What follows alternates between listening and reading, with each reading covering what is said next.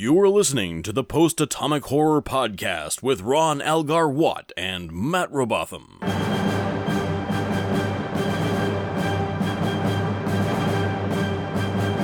Episode 182, covering Family Business and Shakaar.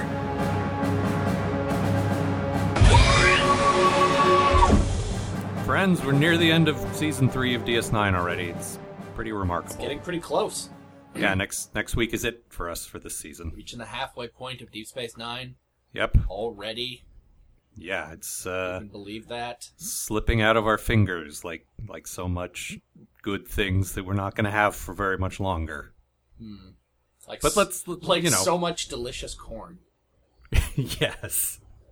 Corn, that very transient, experience of this is great, but I can only have it in a fleeting way. I can only eat this corn for so long before there is no corn again. And then what will I eat? Nothing. There was somebody on Twitter, I can't remember who it was, said, I want to eat this corn, but I want to be able to hold this corn, and I want the solution to also be corn-shaped. And that just delighted me. I wish I had small corn to hold this regular corn. Right. But I can't eat the small corn. Like all good observational humor, it points out the ridiculousness of something that you deal with every day. While standing in front of a brick wall. Well, of course, we're all standing in front of brick walls, aren't we? Standing in front of life's brick wall. Right. Or smashing into it like so much crash test dummy. The dummies, not the band. No, I know. You think before they crash into a wall and die, they go, That's like their last words. Once there was a guy who drove into a wall.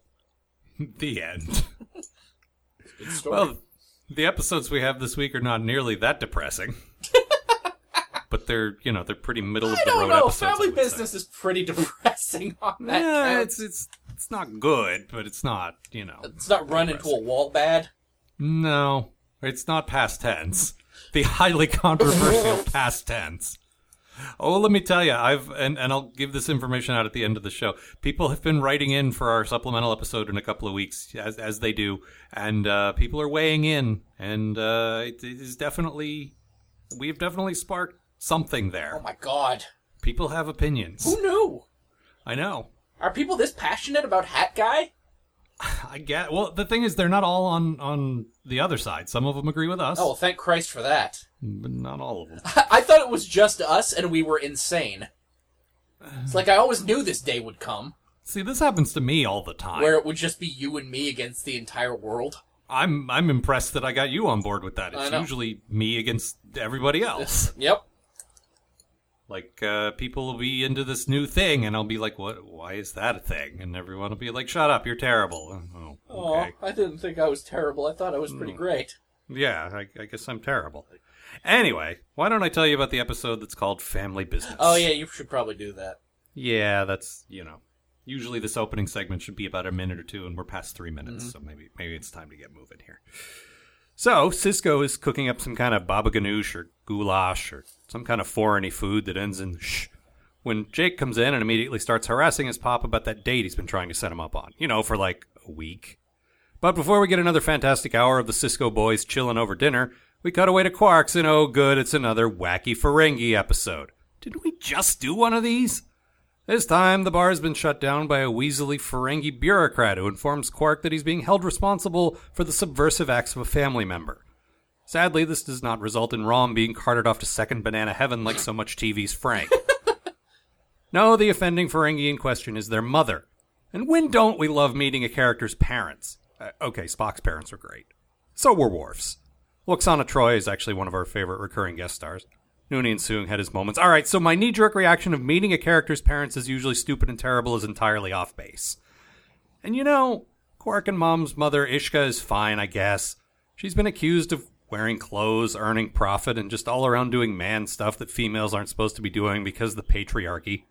So Quark and Rom head to the moist, bug-infested homeworld of Ferenginar.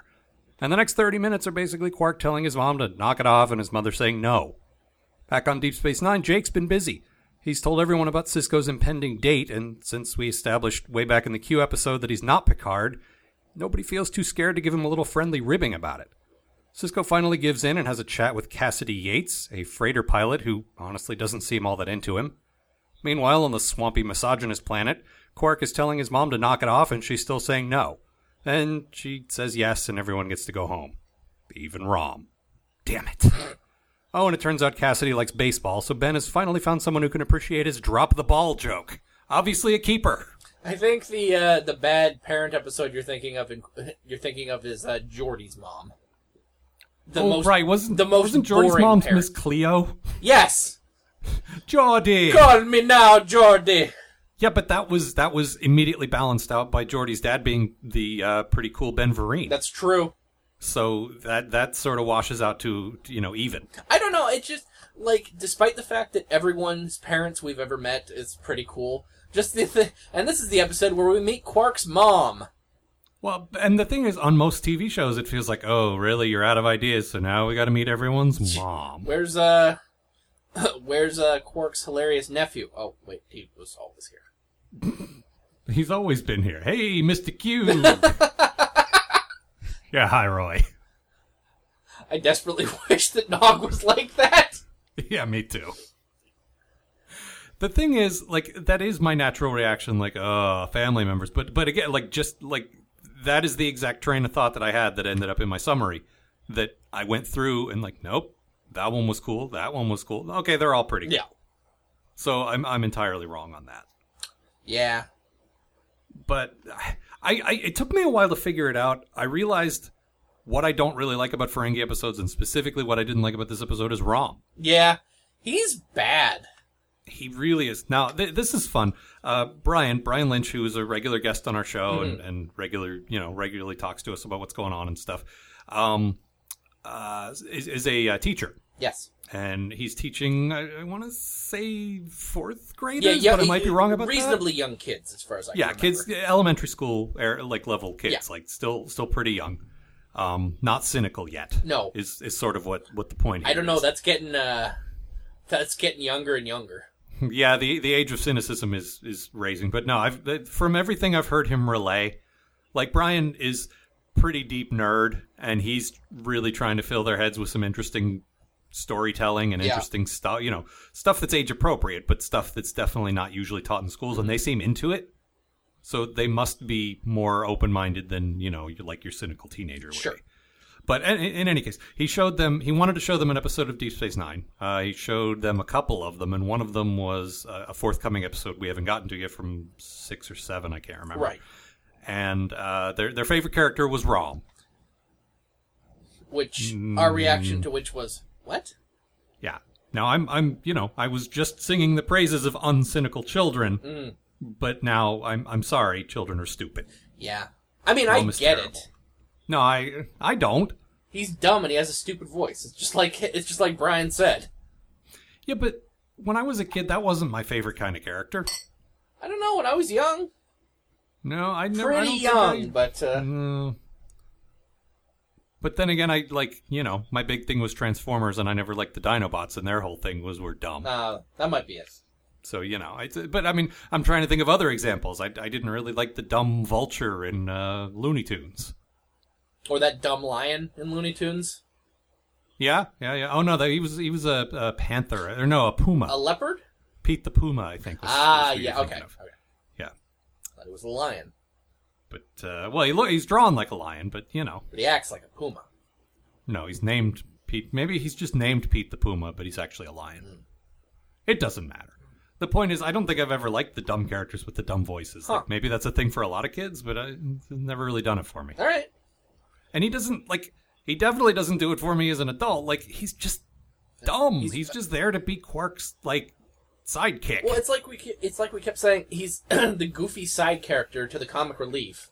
Yeah. And suddenly they're like, oh, we're stuck with this voice and this look and this character now. Yeah. I guess we got to make the best of a bad situation. I would say 75% of it to me is the voice. Mm-hmm. It's a bad fucking voice. Yeah. And it really came into focus for me in the recent Mirror Universe episode when we saw Evil Rom. And he talked like a normal person. A little sinister, but otherwise, not the... Just, it was, it was good. But I was thinking, if we did the same episode without Rom, if the conflict was just between Quark and his mom, I'd probably be more into it. Mm-hmm. It just well, I mean, because the presence of Rom kind of sullied it. He doesn't really do anything. Well, I mean, I guess that's not true. He gets the two of them to stop arguing at the end. Yeah, but that's easy enough to write in a different way. That's fixable. You could stick fucking like Nog in there and probably be about the same episode. I honestly think you don't need a third character there. Like, I think you could probably make this happen just between the two of them. But I mean, regardless. It's specifically Rom that I have a problem with, not that there's a third character. It's just he's not great. And I do like Andrea Martin as their mom. She's pretty good. Oh yeah, she was fine. Yeah. I like that character quite a bit, actually. Yeah. Except for certain scenes.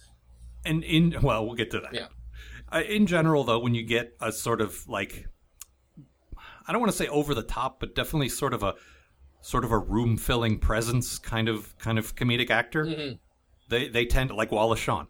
Oh yeah, they tend to play good Ferengi, and Andrea Martin was in SCTV. She's very there. She's very present. She's got a definite and she didn't play the character that way, but I think that sort of theatrical nature of her makes her just better good at this Ferengi. kind of thing.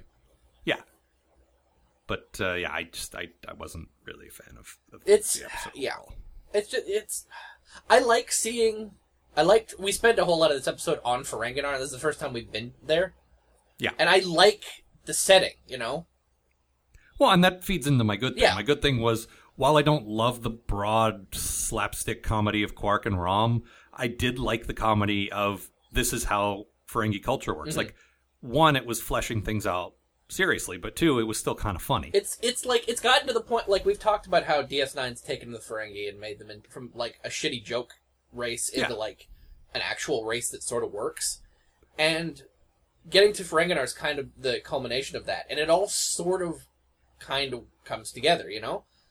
Like, it's this, I think it does. Yeah, it's like this, like you have to tip for everything, and like. Well, they call it bribing, but it's effectively a tip. Yeah, if you want to sit in a chair while you're waiting outside someone's office, you got to bribe somebody. You want to use the elevator, you got to bribe someone. Yeah, we got a great scene where Quark's climbing 30 flights of stairs because he didn't want to pay for the elevator.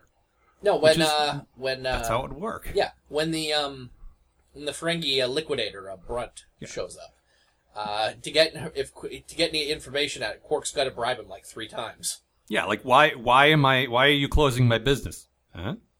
And it's just he's like, oh, excuse me, how rude of me. And that's how they do it. Yeah, and we were talking a little about this during the episode. I feel like it can't be corrupt. They can't be overly greedy, and they can't not do what they promise once you bribe. Like, the whole system would fall apart. Yeah, exactly. The fact that it's sort of a trustworthy, noble thing that this is just how it works, like that, it works. Like, that's just, I like that. It's more believable that way. Like, we're talking about, like, a race of weird people who somehow managed to, like, get out there and do all right for themselves. Yeah.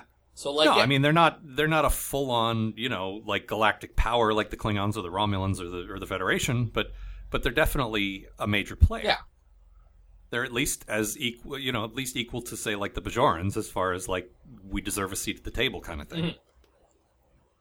But I liked how things worked there, and I love when we first go into Quark's family's house, and the Liquidator's there with them, and. They have to pay to go in. Yep. And then... and you have to sign an insurance thing that I think that happens in the house is not the fault of the person who runs the Right, house. a liability waiver. And then Quark says the expression, my house is my house. All the contents in it. Right. I like that. That's a very Ferengi spin on Mikasa Sukasa. Yeah. So all that stuff I genuinely enjoyed as comedy and also as fleshing out an alien race. And I like, I like Quark and Rom's mom. Yeah, no, she's fine. Yeah, there's problems and Brunt, there, Brunt is played by Jeffrey Combs, who we pointed out played a very minor role before. Will go on to play a very major role later. And this is sort of in between. This is sort of in between. Brunt also will be back as in a more substantial role. We remember this character being great, but he didn't really do very much in this episode. No, this is one of those ones where I think they sort of looked at the character, saw he did a pretty good job, liked the actor, and just figured they'd bring him back for another Quark episode. No, and he's very different from the character we're going to see him play later. Yes. he's, without really spoiling anything, he plays a Vorta working for the Dominion. Mm-hmm. And it turns into sort of a major character as the series goes on, and fantastic. And there's one episode where they're both there at the same time. Yep. Both characters, Brunt and this other character. And apart from that very distinctive voice, you would not know it. Nope. Completely different characters. Makeup really good, so you can't tell. Just he's fantastic. Well, they do even sound very different. They do, but you can still hear that very distinctive Jeffrey Combs voice in there. Well, there's only so much you can do. Like, at the end of the day, it's like, oh yeah, that's the question. Right. Which, yeah, I mean, I never thought anything would overshadow his role, as the other character. Yeah. But the question is kind of what I think of him as first now. Pretty much. That was a really great role for him. Yeah. That was a really great character. But unfortunately, like, looking at this ahead of time, like, what episode is this? Oh, Brunt's in this. Okay, good. Well, that didn't really amount to much. Which is too bad, but he'll be back. So, which is particularly funny because the last thing he says is, "I hope I never see any of you again."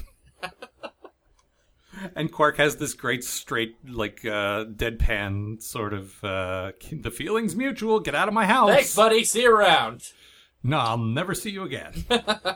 And you feel like this is sort of a cultural norm for them, just to openly display your contempt for someone. Well, that's just okay for them. That's just good Ferengi honesty. Yeah.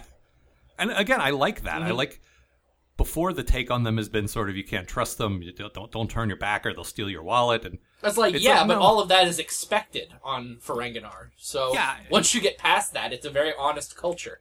Yeah, if you put it in context, it all has to work. So yeah, it all has to be sort of honest in its own weird way. That's the thing. Like, if you're going to be a businessman, you got to be you got to watch for all this crap. Right. Which means that if you're going to be good at it, you're going to be very good at it.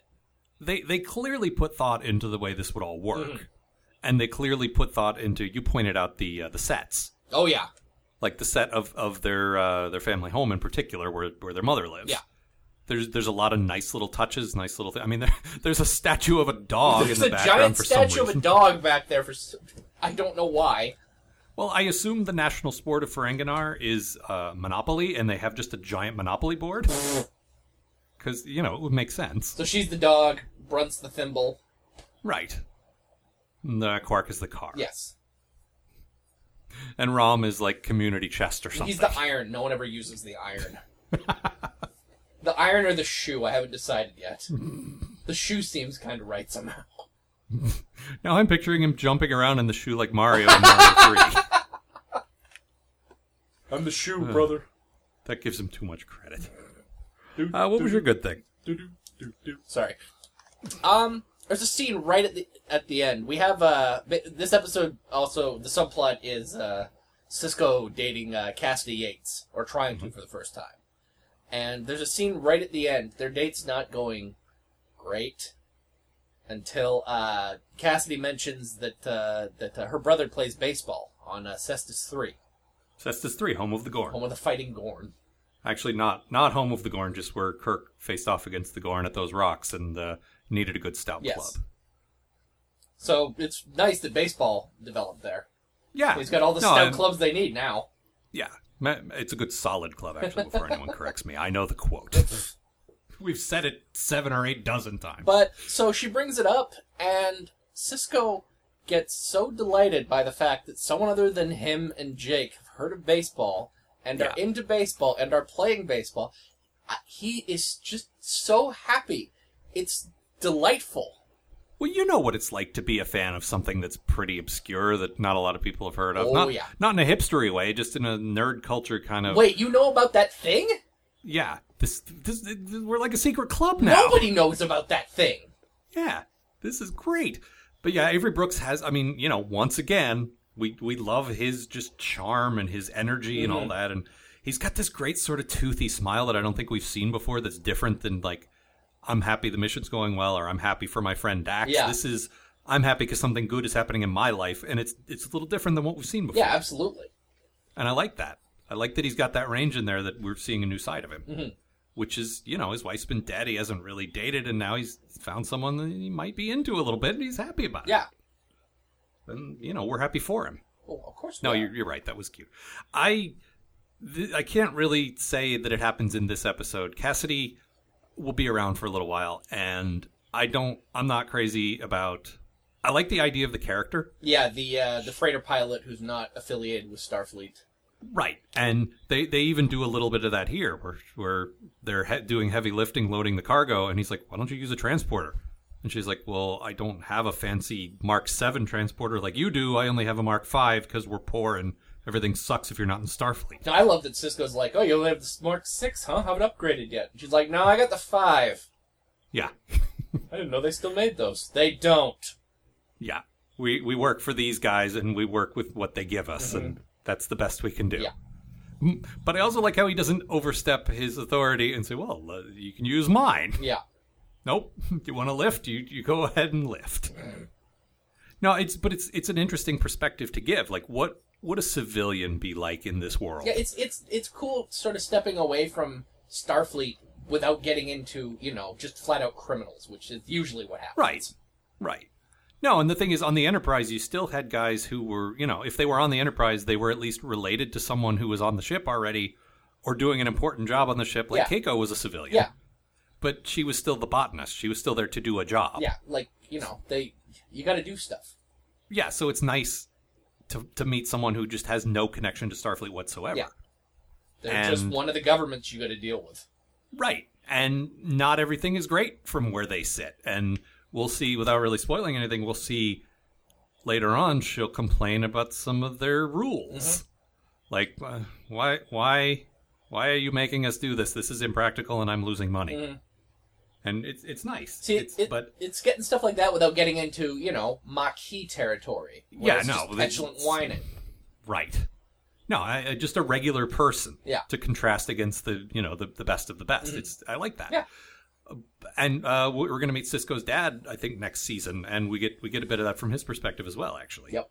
There's another great example of a parent on Star Trek. Oh God, yeah.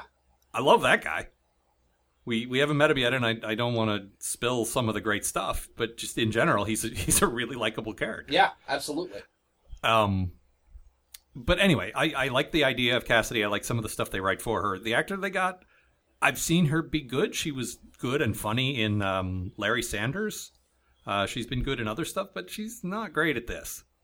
She does not have the sort of charisma and likability that Sisko has, and you feel like he could do better. See, the thing is, like, I've watched Deep Space Nine through twice before this, and I don't remember anything about Cassidy other than, her sort of being around. Well, that sort of makes my point. Kind of like a prop, Yeah. She's around. I'm hesitant to spoil anything. She's around for quite a while. I don't want to say how long, but a good long while. And the fact that you remember almost nothing about her, well, yeah. That there you go. Unfortunate. Yeah, she's not terrible. She's not terrible, but she's very blah. But all the scenes she has are against Avery Brooks, who is great. Yes. And sometimes with Sirach Lofton is not in this episode, who is pretty good. And the two of them together, who are definitely great. Yeah. Like that, but I mean, she hardly ever interacts with anybody else. She's there with, one of the best actors in the cast and another one who's quite good as well. Yes. And she just doesn't really add up. Anyway, also, I don't like her stupid hair. I'm sure that gets better, but she's got giant poof hair.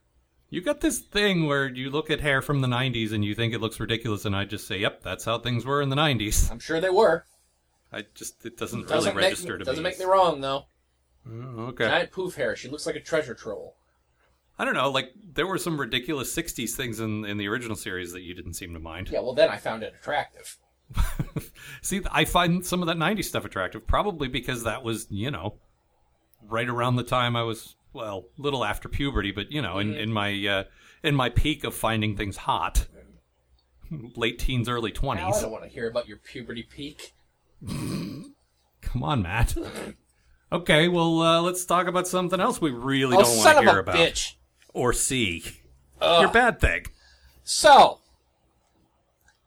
Oh, Lord. Okay. So there's a scene in this episode. We've had Rom and Quark staying at their mother's place for a while now, and for the most of the episode, she wears, a dress. which is frowned upon in Ferengi culture. So, at one point, after Quark stormed off, or really sort of scampered out into the night, Rom comes and visits her in her room, and sort of gets uncomfortable because she's wearing clothes. Mm-hmm. So she takes them off. And then sits down on the bed, has him put his head on her lap, Yep. and sharpens his teeth with a teeth sharpener. Yep. It's really... Now, this scene plays out for, I mean, not like agonizingly long, but uncomfortably long. It's long enough. Yeah. And it is very, very uncomfortable. Like, yeah. It's bordering on incest uncomfortable to the point where I was worried that Al might take it for his good thing. For some reason, incest in Star Trek not a factor. For those of you who have not heard this ridiculous running joke before, my wife one day put together that some of my favorite things are Star Wars, Back to the Future, and I was just at that point getting into the Game of Thrones books. Arrested Development. Arrested Development, my favorite comedy ever. Mm-hmm. And so the common element in all of those things, smack of incest. And so that must mean that I love incest. Yep. I don't, but, you know. I'm sorry, but the facts say different. Yeah, well, you know, you can't argue with logic. No, that's true. But no, it is a very creepy incesty scene. It's fucking disgusting. Is what it is. Let's talk about this though. Let's dwell on this scene that you found uncomfortable for quite a long time. Let's break it down. Yeah, as much frame as by possible. frame, like the Zapruder film. Yes. It's the thing is all that stuff about Ferengi culture we said before that was well thought out. The one thing that doesn't feel well thought out to me is the females can't wear clothes thing. Yeah. It just doesn't work for me. It's because she's in her own home, first of all. So who's even gonna know? But then you got that creepy scene like with Rom where he's gotta see her naked. Yeah. Like, what? Well, there's so much of it just doesn't really make sense. It's like, and one of the things that really bugs me is that when they bring Brunt into their house, and she comes out wearing the clothes, he averts his eyes and sort of like covers, like he sort of acts all disgusted, like. Well, they just took our social norms and literally reversed them. Yeah. He's reacting as though a human came into a human's house and saw a naked person, and he's trying not to look. Yeah. It's exactly the same But reaction. it doesn't make any sense because, like, there's nothing to hide. Everything's covered. Right. And no, that's what I'm saying. The logic of it really breaks down, whereas all this other Ferengi stuff starts to make more sense. This makes less sense than ever. Yeah, it's like they took, like, a joke from, like, Next Gen. I think it was Menage a Troi, but it may have come up earlier than that. But that certainly is where it sort of came to the forefront. And it just had to be, like, part of this culture now. And it was great shorthand to show that they're misogynists by saying women don't wear clothes in our culture. Like, they'll come back to it as saying, like, the reason, like, one of the reasons that women can't, make profit or, buy and sell or whatever, is that they can't leave their houses to do it because they can't wear clothes. Right. Like, it doesn't make any sense. No, it doesn't really. That's something they should have dropped. And then it's like, well, where did she get the stuff she's wearing then? Yeah. Because they don't make clothes. They wouldn't make clothes for women. Well, that's the thing, is if you reverse it, like really, women really all people in our society are expected to wear clothes in public. Yeah. But when you go home, you can strip down if you want. Yeah. Like to me, that's what it seems like. It doesn't work. No, it doesn't for me. And either. just, it's one of those things where the more you try and fix it, the more it breaks down. I agree. Okay, so here's an interesting thing. Okay, first of all, I can't even believe I have to say this. I don't think I do have to say it, but I want to make it clear before I get into this weird position that I have here. I obviously do not think that the way the Ferengi treat their women is correct. No. At all. Like, obviously not. No, it's horrible. Uh-huh. That said, isn't Star Trek supposed to be all about respecting other cultures? I mean, it rarely actually is, but that's the thing people always think Star Trek is about. Yeah. Except this is an entire episode about how this alien culture's philosophies are clearly wrong and they should be more like us. Yeah. See, the thing is, it's all about respecting other people's cultures as long as they're our culture. Right. And they're secretly our culture. The thing is, I can look at world cultures that exist now on Earth today, other countries where they do things that I don't find agreeable. Mm-hmm. Where, for instance, along similar lines, women are not allowed to show their faces in public. Mm-hmm. But you know what? We're raised to more or less respect other cultures, and that's how they do things over there, and it's really none of my business. And that's how Starfleet's supposed to be, too. That's how Star Trek is supposed to be. Yeah. And it isn't tolerance of other people's bullshit what Gene's ideal future is supposed to be about. Like, the whole crux of this episode is the way Ferengi culture works is not enough like the way human culture works, and so it's wrong. Yeah. That just seems off to me. Do you understand what I'm trying to say? No, I absolutely do. Like, either we should be... Like, I think it would have been an interesting writing challenge to get us to dislike it but accept it. Uh-huh. But I also think it would have been interesting to play it different. Like, there's other ways you could play it. Yeah, it's like they're obviously wrong, but it's not Starfleet's place to say they're wrong. Now, granted, nobody in Starfleet is coming here and telling them they're wrong. That is true. But clearly we as the audience are expected to think this is wrong and that Ishka's in the right and things should change. Yeah. And that's the other thing, is the way the character's written, they're so concerned with keeping her a loving mom that she never once openly disagrees with Quark. She's always so sweet to him. Yeah. And she never really feels like she's doing anything rebellious because she basically backs down at the end. Yeah, like, that's the real issue, is, like, she doesn't... Like, if she had more of a spine, I think I would like this more. Like, she doesn't do it to, like, it never feels like she's trying to fight for the rights of women on Ferenginar. No, she just wants to get her peace, and that's very Ferengi. Oh, absolutely. But if we're supposed to sympathize with her as a social changer, as someone who, you know, is trying to revolutionize things for everybody, then she should act that way. Like, Quark has a line when he's about to report her to Brunt, where he says this could shake the Ferengi Alliance to its very core. And you feel for a minute like, wow, maybe that's what she's trying to do. But then at the end... It never feels like that. No. At the end, she just admits guilt and hides her profits and keeps doing what she's doing, but no one will ever know. That doesn't really fix anything. It's just, I mean, and again, as I say this, it occurs to me that it's still very Ferengi to do the selfish thing rather than the noble thing. Well, it is. Well, no, I agree, but... But it's not, you know, it doesn't really work to me storytelling-wise. No. And overall, my biggest problem with this is there's no conflict. There is the base conflict of she's doing this, Quark doesn't want her to do this. Yeah, but that conflict is... That conflict There's no escalation, nothing ever changes, nothing really gets resolved. No, it just stays the same until, you know, the 40 minutes are up and she just changes her mind because, well, the episode's over.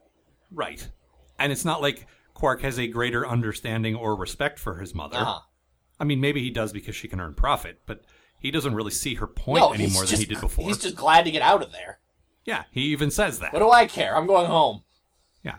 You were already home and they came and brought you back here. Yeah. What's to say they're not going to do that again? Well, maybe next time she'll be more careful. I think that was the implication. Except I specifically don't remember the circumstances, but I know she comes back, so that tells me that she isn't. Yeah. But I don't know. I don't remember.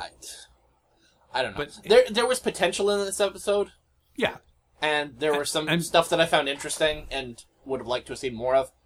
Yeah, and putting aside my base level dislike of Ferengi episodes, there was a lot that they could have done with this, but I feel like they didn't. No. There needed more conflict. This episode needed more conflict. Yeah. No, the base conflict of she's causing trouble and Quark needs her to stop causing trouble. That's a good place to start. Yeah, but it's not enough. It's not enough it to... It should have escalated. It's not enough to be the A story in this episode. No. It should have been either... The next step is either she knows other women who are also doing this and they're trying to change things, or Quark comes around to her way of thinking and helps her hide it. Yeah. But they end up in this weird middle ground that doesn't really feel like anything happened. No. Like, he could have just never shown up and everything would have been fine. Yeah. And that's disappointing. But again, there was stuff to like about it. In any case, we need to push on to the next one. You got anything else to say about this one? I don't think so. You want to roll out your quote? Yes. My quote is, there's this great, I think I talked about this a little in my summary, this great sequence where Sisko realizes that everyone on the station is gossiping about this date that Jake's set him up on. And you pointed out it's great to see these guys are like they have their little catty sewing circles. They have they do gossip about things. DS9's a very gossipy place. Well, and Dax in particular, we've talked about how Dax still isn't quite where we want her to be, but playful Dax is definitely part of what we like about her. And I feel like she facilitates a lot of that. She's the one who instigates all the gossip and all the, all the, like, getting everybody to talk about each other's business. That's just her. And she's like, have you met Cassidy yet? And Cisco says, no. Is she worth meeting? And Dax says this. Have you met her yet? Met who? Captain Yates. How did you know about her?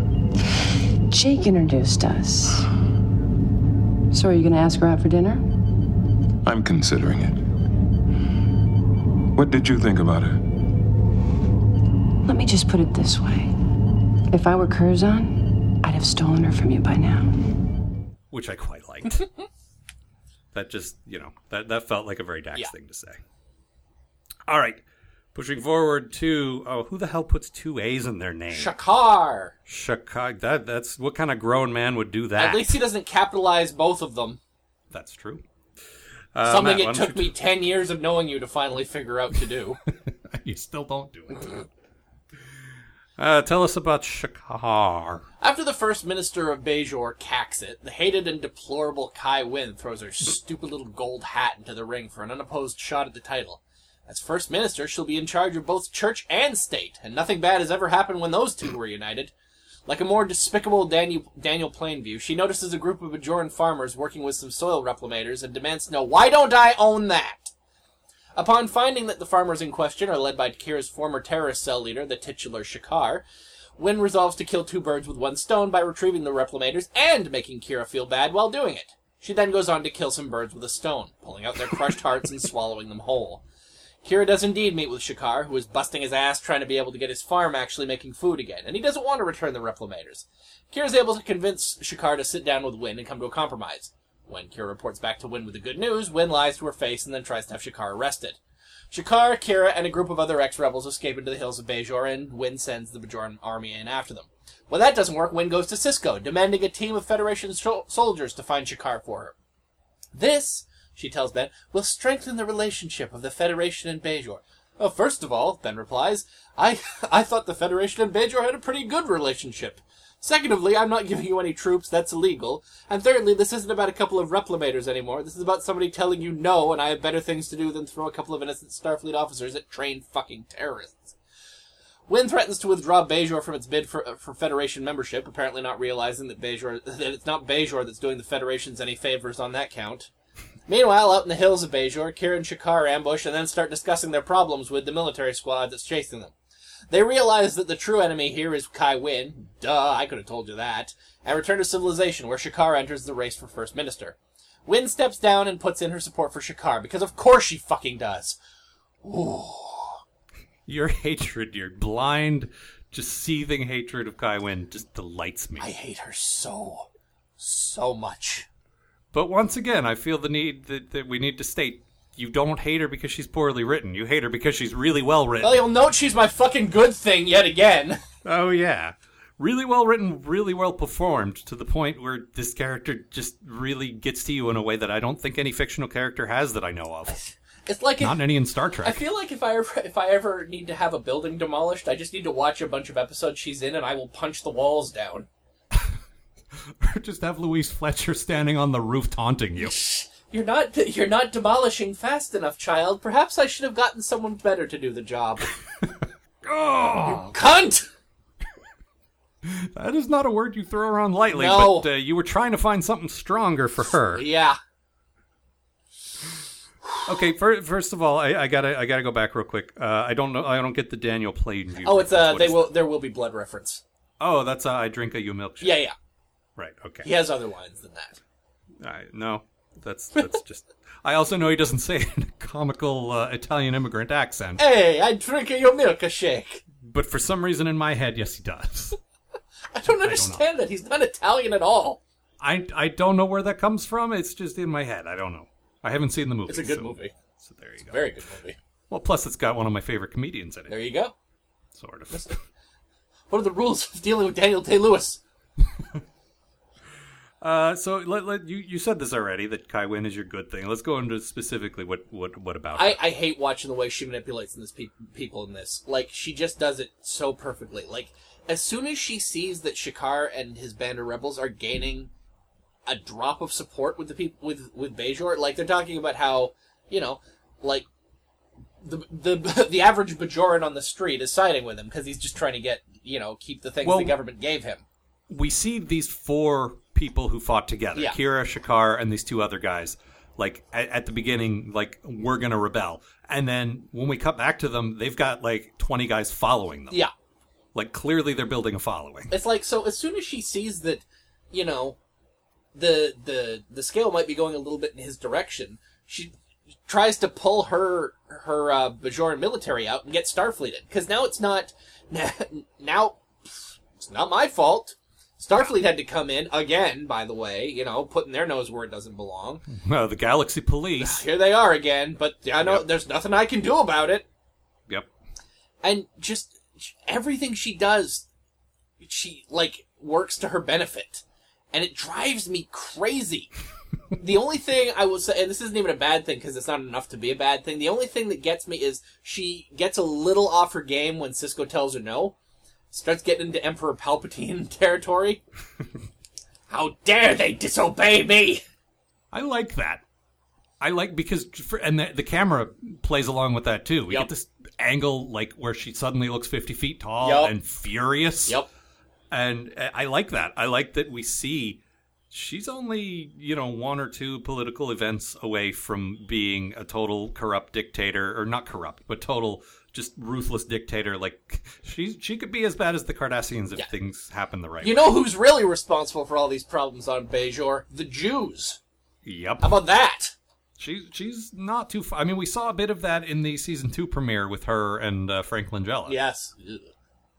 Where, it was clear that she just needs someone to nudge her a little, and now she's beyond that. Yep. Now she can do all her nudging on her own. Well, that's the thing. Now she's gotten, like, she's risen to what basically amounts to one of the 2 highest positions on Bajor. And then she got the other one. Yeah. Which, as you point out, maybe a bit of conflict of interest there. Nah. And the fact that the Bajoran people just let her do this. I mean, because they view her as, like, a hero. Well, yeah, they've said before she's done some things. She's got some accomplishments under her belt, specifically now the peace treaty with Cardassia, which must make her like a rock star, really. Like, as far as everyone knows, and God knows she hasn't done anything to dissuade them. Like, she almost certainly has a propaganda machine helping. Oh, absolutely. Yeah, but the idea that these people were oppressing them, how long was it? I always forget. It was like 50 years? It was a long time. It was a long time. I think it was 50 years. Yeah, something like that. I couldn't tell you for sure, although I should be able to.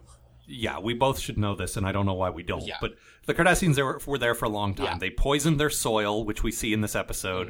Mm-hmm. They just destroyed all kinds of stuff. They imprisoned people. They enslaved them. I love that we find out they poisoned the soil on the way out. Yeah. No, that's the salt the earth, so nothing can grow there again. So long, losers. Fuck you. Well, if we can't have it, nobody can. But that's the thing. They did all this stuff, and she's the one who got them to admit they did something wrong and promise they wouldn't do it again. So, yeah, she's a fucking rock star right now. And, like, it's... The other thing that infuriates me, because I have a list, is she's not even very good at her job. Well, she's a good politician because, as you point out, her manipulation and the fact that once she sees the wind is blowing in Shakaar's direction, she switches her tactics. Yeah, no, look, she's good at strategy. She's an excellent politician. She's terrible at helping the people of Bajor. She's terrible at helping the people of Bajor, and although I do honestly believe she has their best interests at heart. Oh, yeah, it's not like, I've never thought for a second that she's trying to, like... She's not trying to fatten herself on their resources and let them all starve at all. She really thinks she's doing good, which is what makes her so great, because she's not straight up evil. She's doing what she thinks is right, but it's just not. Right. But as far as being good with people, that's where it breaks down, and that's sort of the key of, being a leader, you kind of have to deal with the people you're leading. Mm-hmm. And she's just not interested. No, at all. If she doesn't get what she wants, she starts throwing a temper tantrum. And we saw this in the Bareil as a Frankenstein episode. Yeah. I don't want to talk to these people. I'm not good at it. No. I don't care what you have to do to make him suffer to keep helping me. Mm-hmm. You pump him full of whatever horrible things you need to pump him with. It's the same thing when Kira comes back from talking to Shakaar. She's not even. You can see it in her face the minute Kira blurts out that things didn't go exactly the way you want. Yeah. Her eyes, and it's like, look. I didn't get your replimators. She doesn't hear the rest of it. Yeah.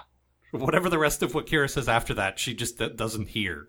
You can just see her temperature rising. It's like you zoom in on her like Walter White finding out he has cancer in the first episode. And there's just that. Yep. Well, pretty sorry you compromised. You failed me, child. Well, also, when has the word child ever carried so much menace? It's amazing how insulting that word can sound coming out of her. She's so fucking good, this actor. Yeah. Just to make her so hateable. Yeah. Makes me want to go. Makes me want to see One Flew Over the Cuckoo's Nest again. Oh, she's fantastic in that too. It's a great fucking movie. Yeah, it is. I haven't seen it in a while, but actually, that's not true. I saw it a few years ago for a film class I was taking. Plus, interesting to see Danny DeVito that young. Yep. And when the first time I saw it in the '90s, it was like, hey, the Joker and the Penguin in the same movie.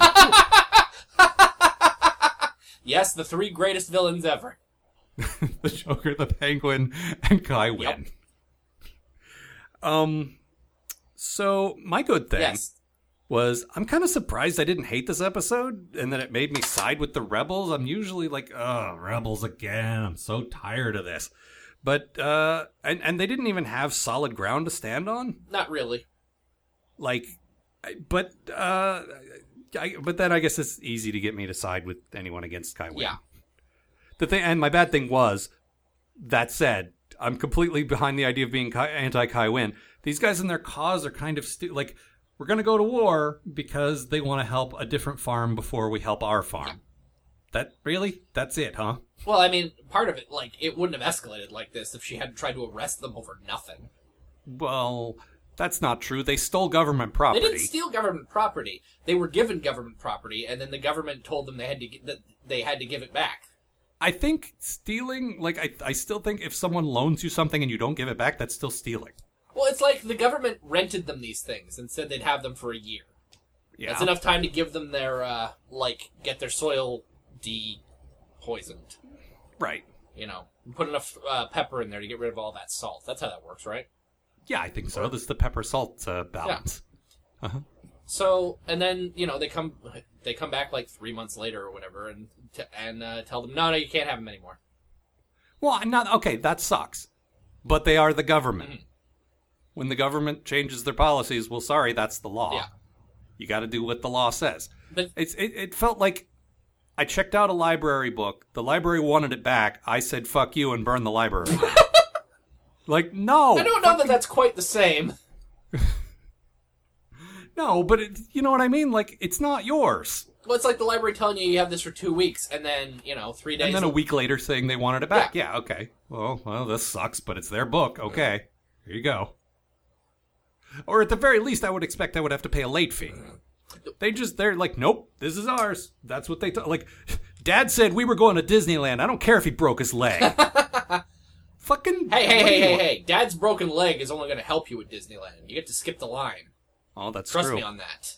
But you know what I mean? If your parents promise you something and then grown-up stuff happens and they can't do it, you're not supposed to throw a fucking temper tantrum. Yeah, but you're also not supposed to be, she arrests them, right away. Yeah, no, that's bullshit. Yeah. But the initial stance of we're keeping the reclamators was kind of it felt like we've been rebelling all our lives. We're not going to do what anybody tells us ever. Mm-hmm.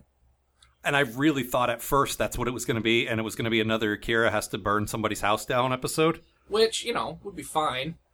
Yeah, but we've done that already. Yeah. And I honestly thought this was going to be another how far has Kira become the man that she now has to side against the rebels. Yeah.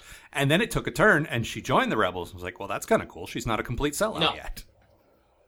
And so that was interesting. But no, my point is I don't think this was worth fighting a civil war over. Mm-hmm.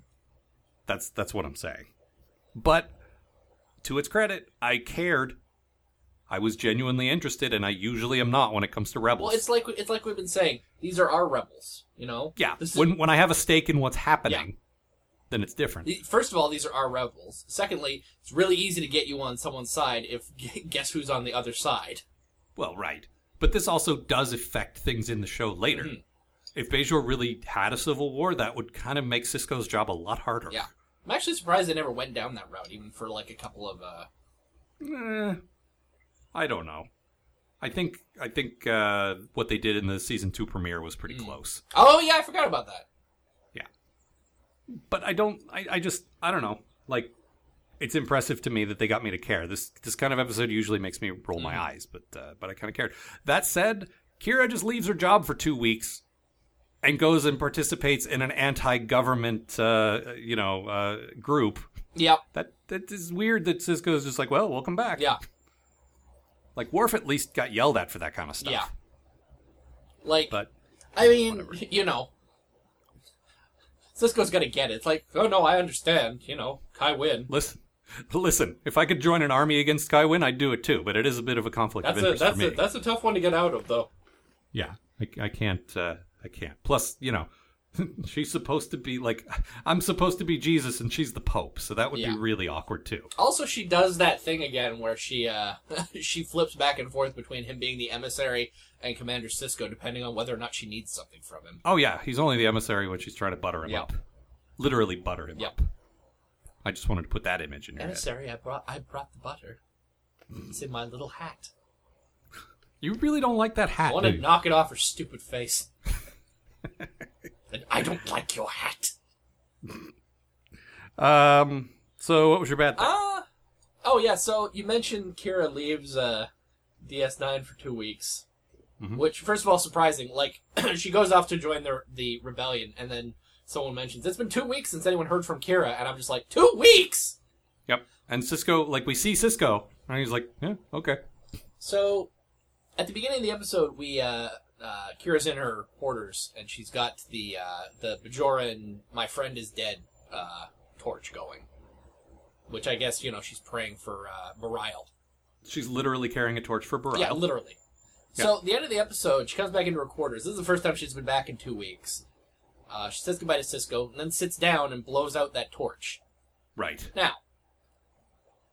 first of all, you're really gonna... You left a fire on a space station going for 2 weeks? Are you... O'Brien's looking at the gauges like, where is all our oxygen going? Are you trying to burn the station down? Yeah, but apart from that, fire takes oxygen. Oxygen has to be manufactured in space for people to breathe. Yes. You're using up valuable resources for no reason. Yeah, now I'm sure the DS9 is very good at making oxygen. At this point, every thing in the Federation would have to be. To have a society that spends that much time in space. But it's still a resource. But it's still a resource, and it's wasteful and dangerous. What, you don't have anything made of wood in your apartment, Kira? I know that's not true. You're a Bajoran. All your shit's made of wood. Yeah, all your spaceships are made of wood. We just established that. Okay, but let's talk about her blowing out the candle. Yeah, that's not my bad thing, but it is weird, and I think we should talk about it. It's not a bad thing. I just don't. I'm trying to figure it out. Yeah. I don't dislike it. I'm just trying to discern what it's meant to mean. It's like, by seeing that torch, and Wynn mentions this in the episode. It's been 3 months since Bareil died. Right. And she mourns which him, actually child. lines up with every episode being about a week, because it was about 10 episodes ago. And she mourns him, child, and she loved him, and she misses him. No, which she says is, are you mourning? Like, some dude died for her to become the president, premier, whatever it was called. I don't remember. First minister. And so she's like, are you still mourning him? He died 2 days ago. No, I'm mourning my dead boyfriend. Still? Who? Bareil? Like, she's a spiritual leader. Yes. And showing absolutely no empathy for a guy who hasn't been dead that long. And who died trying to help her. Yeah, but even removing her personal connection. Yep. If your main job is to be the spiritual leader of a people, don't belittle somebody's grieving process by saying, why are you still sad about that? It's your job to counsel them. Yep, that's the thing. That is one of your main jobs, is to make sure the people under you are okay. Yep. But that's what she does. Little pokes. Little pokes. Yep. But okay, so she's still clearly not over him yet because, and that's fine. We didn't love Bareil, but we do buy. I respect, her love for the character. Yeah, the show did enough to show us that yes, she was into him. Mm-hmm. So I believe it. It's not out of nowhere. Like sometimes Next Gen would, because of not even because of bad writing, just because of the lack of serialization. Yeah. They would literally forget about a situation for a year until it was time to revisit it.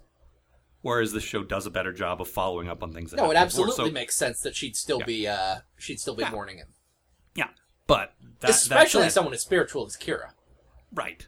She comes back and she blows it, like after she's gone on this adventure, after she's been with Shakaar and the old gang and being rebels again, and she comes back and blows out the candle, and that's the last image of the episode. Mm-hmm. Like that's obviously symbolic of what? I have no idea. And again, I don't mean that as a bad thing. I mean, like, is she over this? Did one last heist make her like finish her grieving process, or is she into Shakaar now? Yeah, like it does. Like, and we saw no evidence of that. And I seriously don't remember, but something in the back of my head says they're going to. Yeah, I don't. I honestly don't remember. I don't even remember if he comes back or not. It wouldn't surprise me if he comes back. No, I know he comes back. Okay. I remember people mentioning, this is a tiny spoiler, First Minister Shakaar. Okay. Like, I remember that phrase. Okay.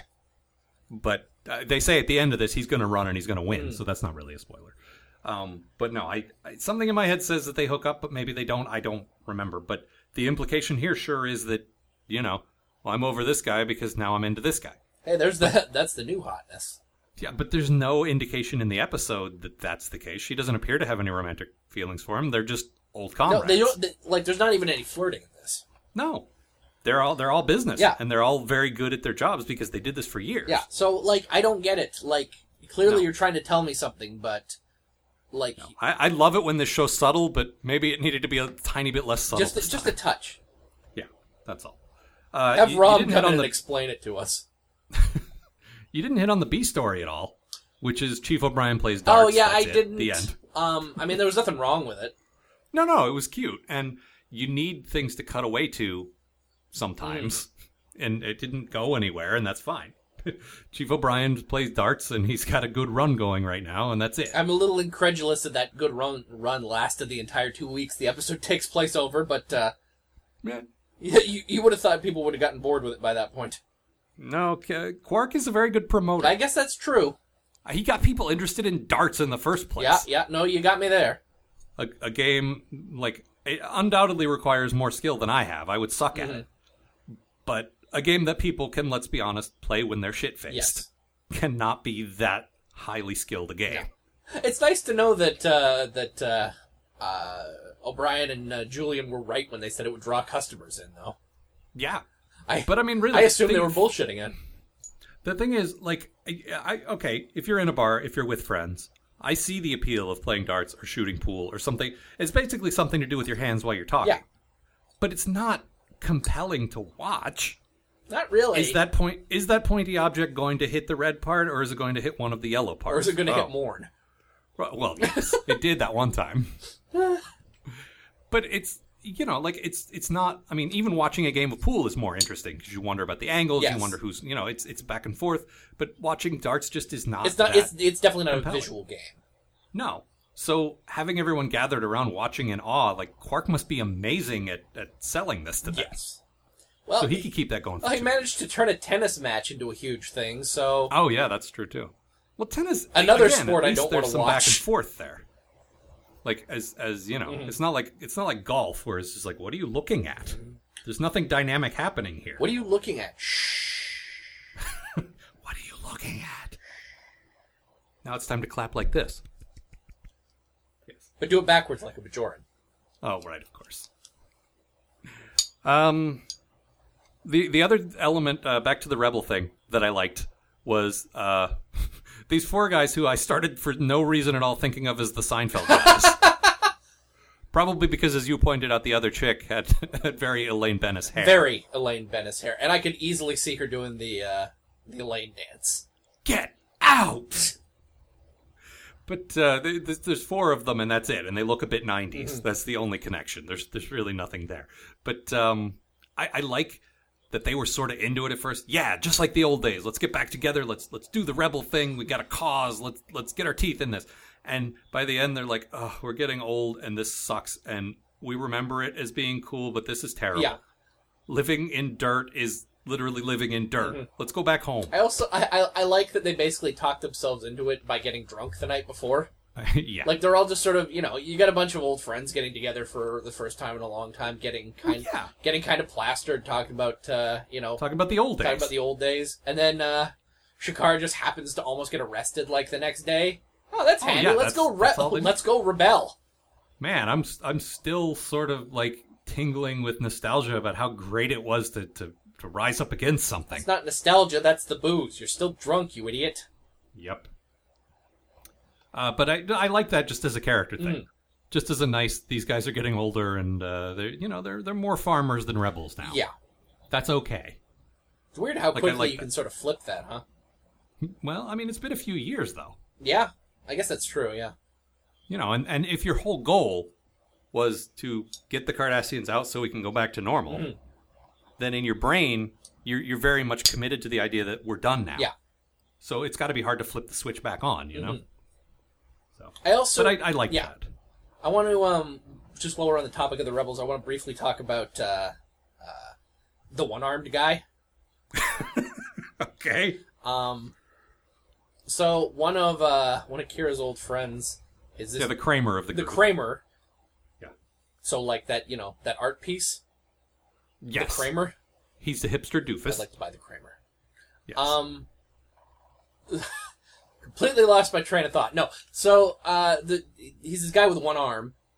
Lost his arm liberating some prisoners or something. He's very clearly got an arm tucked into his shirt. Yes, he does. Very... And when you're a kid, everyone plays Pirate or Star Wars or some situation where you might lose an arm, and we've all done that. Yes. Where you tuck your arm in and you got a sleeve hanging out. But it's so obvious. We're not making a TV show, too. Yeah. It's bad at the best of times. At the worst of times, there's a giant lump on the side of his torso. Yeah, it's pretty bad. It's like, okay, if there was an arm there, you had, like, one giant Hulk arm. So you still have, like, half an arm there. Yeah, basically. It's like just the upper bicep. Right. Also, there's a bit where he's talking about, he's got a little speech, and it's not a bad speech. The actor's okay, the writing's okay. But I just want to smack him. Because he's like, well, the Federation does have arm cloning technology, and I was at the clinic, and I was going to get a new arm, and then I thought, no. The Prophets, I asked them for help. I said I would give my life. I lost my arm. I figured the Prophets want me to be without an arm. I don't think the Prophets give a fuck about your arm, dude. You clearly haven't met the Prophets. They don't give a flying shit what you have. Yeah, they literally exist. This isn't a metaphorical, symbolic thing. Mm-hmm. They don't care. No. Go get an arm, dude. The thing is, you're a farmer. You need both your arms. Yeah. It's hard work. Yeah, the thing is, they live non-linearly. Yeah. So they think you still have an arm. Right. Because for a good portion of your existence, you did. Yes. So, yeah. But it was in character, because these guys are very spiritual. Yes. But on the other hand, it was like, it's that way you get when you see Luddites on TV. Mm-hmm. You're just like, shut up and use machines. Yeah, fucking, come on. They can grow you an arm. How awesome is that? You can just have a new arm. Yeah. I would, if I lived in a world like that, also, and it was free, mm-hmm. I might just cut off my arm just so I could get another one. Can you make this a better arm? Yeah. Oops, spilled some Coke on my arm. Well, Can you give me a black guy's arm? Just to fuck with people? I don't want to take an arm from a black guy. No, I want you to clone me a black guy's arm. Yeah. Or how about this? The top third of it make like a black guy. The middle third make like Hispanic or Italian or some sort of olive complected. Ooh. And then the bottom third, like the hand, have it be white. Ooh. No. And then the Neapolitan arm. And then the actual hand is a Frankenstein hand. With stitches. Yes. Right. That would be beautiful. Although in the future, in the Star Trek world, you could go even better with that. You could get an Orion arm. Oh, yes. Because like we're just thinking in sort of limited, like the small range of skin tones we have on Earth. Can you give me a Gorn arm? Or part Gorn, part Bolian. Yes. Just all the body mod sort of post-human stuff would be so much cooler in Star Trek. Part Gorn, part Orion, part Zoidberg. God. Everybody just hates 13% of you for some reason, and you can never figure out why. Shut up, Matt's hand. Talk to the hand. Nobody wants to talk to the hand. Oh. No one wants to talk to that hand. Oh. Click, click. All right, anything else? No, I think we can leave on that. What was your quote? Oh, yeah. I got a good quote. Listen to this quote. I see you brought me a pair of gifts. How thoughtful of you. They're not my prisoners. What do you mean they're not your prisoners? What's going on? I'm here to enter the election as a candidate for the office of First Minister. You have an interesting sense of humor. It's no joke. Shakaar is going to enter the election, and you are going to lose. I've consulted with the other army commands, and he has their full support. So this is a coup? No. It's a free election. If you want to run, go ahead, but if you do, this entire incident is going to be made public. And when the people know the real facts, when they know that you risked a civil war over a couple of pieces of farm equipment, they're never going to trust you again. That is delightful. Yes. All right, so as I mentioned, next week is the final 2 episodes of this season. The season finale is a doozy. Oh, yeah, it is.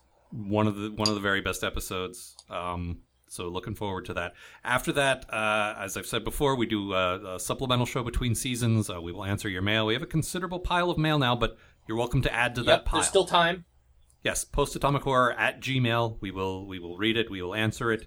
If you want to weigh in on this past tense thing, we're certainly going to be talking about that. But yeah, send in your questions. We will answer them. At least one person, apart from the past tense thing, just seems to have come in a bit late, doesn't understand some of our maybe running jokes, some of our established opinions. So this would be a good time to sort of refresh your memory on that stuff. I am now telling the computer exactly why I hate the Maquis. So we'll be talking about that. It's definitely a fine line we walk, because I do like having running jokes. Yes. And I don't want to berate people for joining us at episode 180 and not having heard all the jokes from before. So, we'll stop and explain if you need us to. So if you need some clarification on a point, now would be a good time. And we have our Tumblr, as always, postatomichorror.tumblr.com, our website, postatomichorror.com. That's all there. So with that, we're going to leave now. See you, folks.